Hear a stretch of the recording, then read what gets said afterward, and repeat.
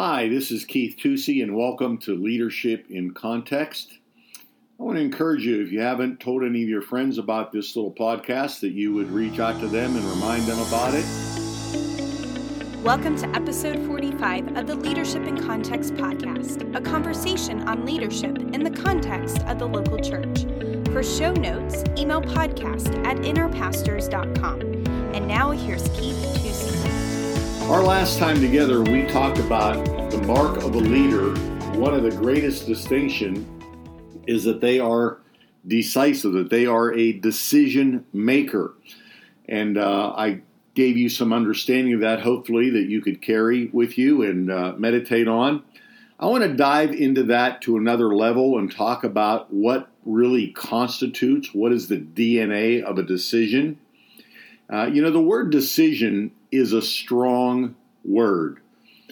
When you hear people say, did you make a decision, or I need to make a decision, it seems like that's one word that has maintained its integrity. We understand the gravity of it, or even the finality of it. And it's an interesting word. I've done a lot of research on it. It has Latin derivatives, it has French derivatives, it has Greek derivatives, origins, where we get our English word from today. The Latin word, the base Latin word for decision, the decision part of it means to cut. Like when you make an incision, it's like when you make a decision. It's the same root word. It's to cut. And it means to cut off. So when you're making a decision, you are essentially eliminating, you are cutting off the things you're not going to do. You are eliminating the obstacles. You are eliminating the options. You are cutting off the road behind you and paving the road forward. So when we talk about making a decision like to follow Jesus, that there's a finality to it. Yeah, I make that decision every day, but I made that decision. That's something I decided. I cut off my other options. I'm not depending on anybody or anything else. It's like peeling something back. There's a word picture here in the Greek, peeling something back, slicing it back. It denotes the process of elimination. I'm not going to do this. I'm not going to do this. I'm not going to do this. By the way, which is a good germ in the thinking of decision making.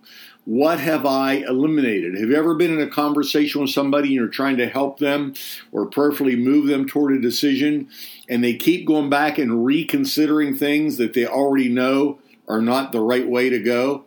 Well, when you're in a decision mode, you're doing that decision. You're cutting off those other things. You're getting rid of the options. You're peeling back that. So you're not just waiting. And here's another good point. If you are just waiting, you have to ask yourself to make a decision. What am I waiting for? If I'm working through the process of elimination, this won't work, that won't work, those facts don't line up. That's not what the Lord is saying or how we're being led. So you're cutting those things off one at a time. And the very nature of the word decision means to narrow it down, to bring clarity. And I would say this, if you're having a lack of clarity in your life, in your ministry, in your calling, in anything, I believe a lack of clarity and a lack of decision making are joined at the hip. People that tend to be decisive have clarity. People that are not decisive do not have clarity. If you're lacking clarity, even in one area, ask yourself, am I being indecisive in other areas?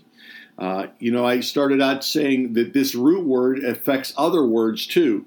For instance, the word decision and the word precision are very closely related. Decision is to cut off. Precision is to cut before. See that word precision is to cut before. So when you talk about somebody being precise, what they're doing is they are trimming down things before. They're cutting those things out before. Recently, I had to do a little bit of carpentry work, and I'm not a carpenter, but I can make my way through a little bit.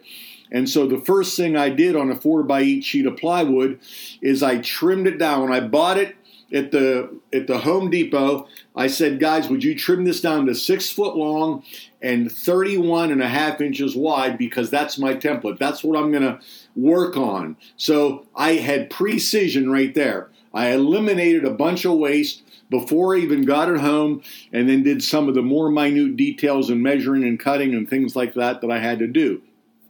So when a person is precise, we're making precise decisions. Again, we're just trimming things off. We're cutting it back. So we are precise. We have precision happening, hallelujah, in our life. So think about this. Decision is to cut something off. Precision is to go before and cut it. Again, excellence, detail. When you think of the word precision, you think of something that's being very finely fitted or finely tuned.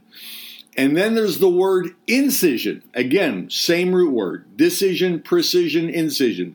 D, pre, and in. We're used to these words in the English language being added to other root words. But I think if we understand the precision and the incision, it'll give us a better revelation on some of the process where it's actually happening inside us to come up with a decision.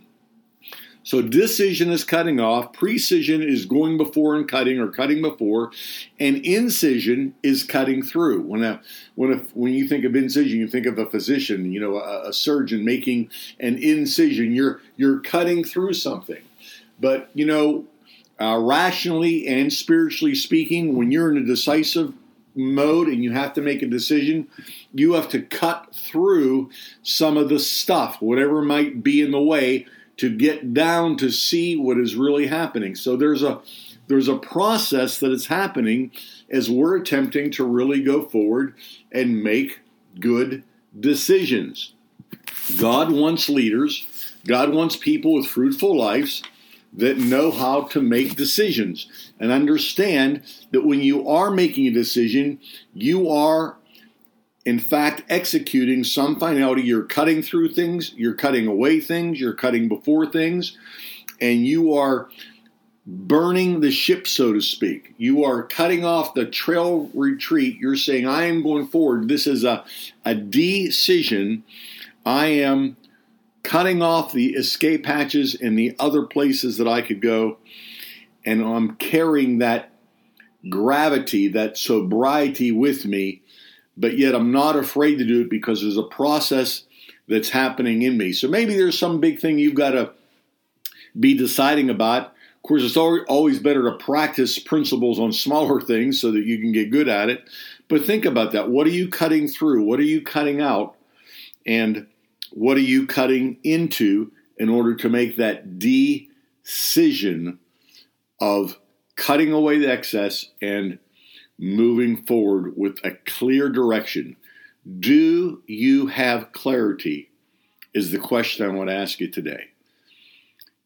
If you seem to be functioning in a lack of clarity, a lack of focus, a lack of vision, there's a very good chance that there is indecision happening and that you need to be precise. You need to use some incision and cut through some of the stuff and get down to the bottom of what's really happening. Our decisions will mark us. I don't think our decisions will make or break us. I think that tribute goes to the Lord. But our decisions will mark us. And how we make those decisions will mark us. And the way we make decisions will enable people to follow us if we're clear and lucid and able to articulate the process of that decision. But I want to encourage you and remind you that to make no decision is to make a decision, not to make a decision. And there's no life in that whatsoever. Hey, tell a friend about our podcast. And I look forward to being with you again next week. This is Keith Tusi with Leadership in Context. Today, Keith continued the discussion on decision making. God wants people with fruitful lives that know how to make decisions. When you make a decision, you are cutting off the escape hatches of the other places you could go.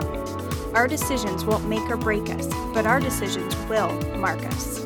Thanks for listening this week to another episode of Leadership in Context with Keith Tusi. Join us next week as Keith continues to put leadership truths in the context of the local church. As always, subscribe, like, rate, and share our podcast. For show notes or to ask Keith a question, email podcast@innerpastors.com.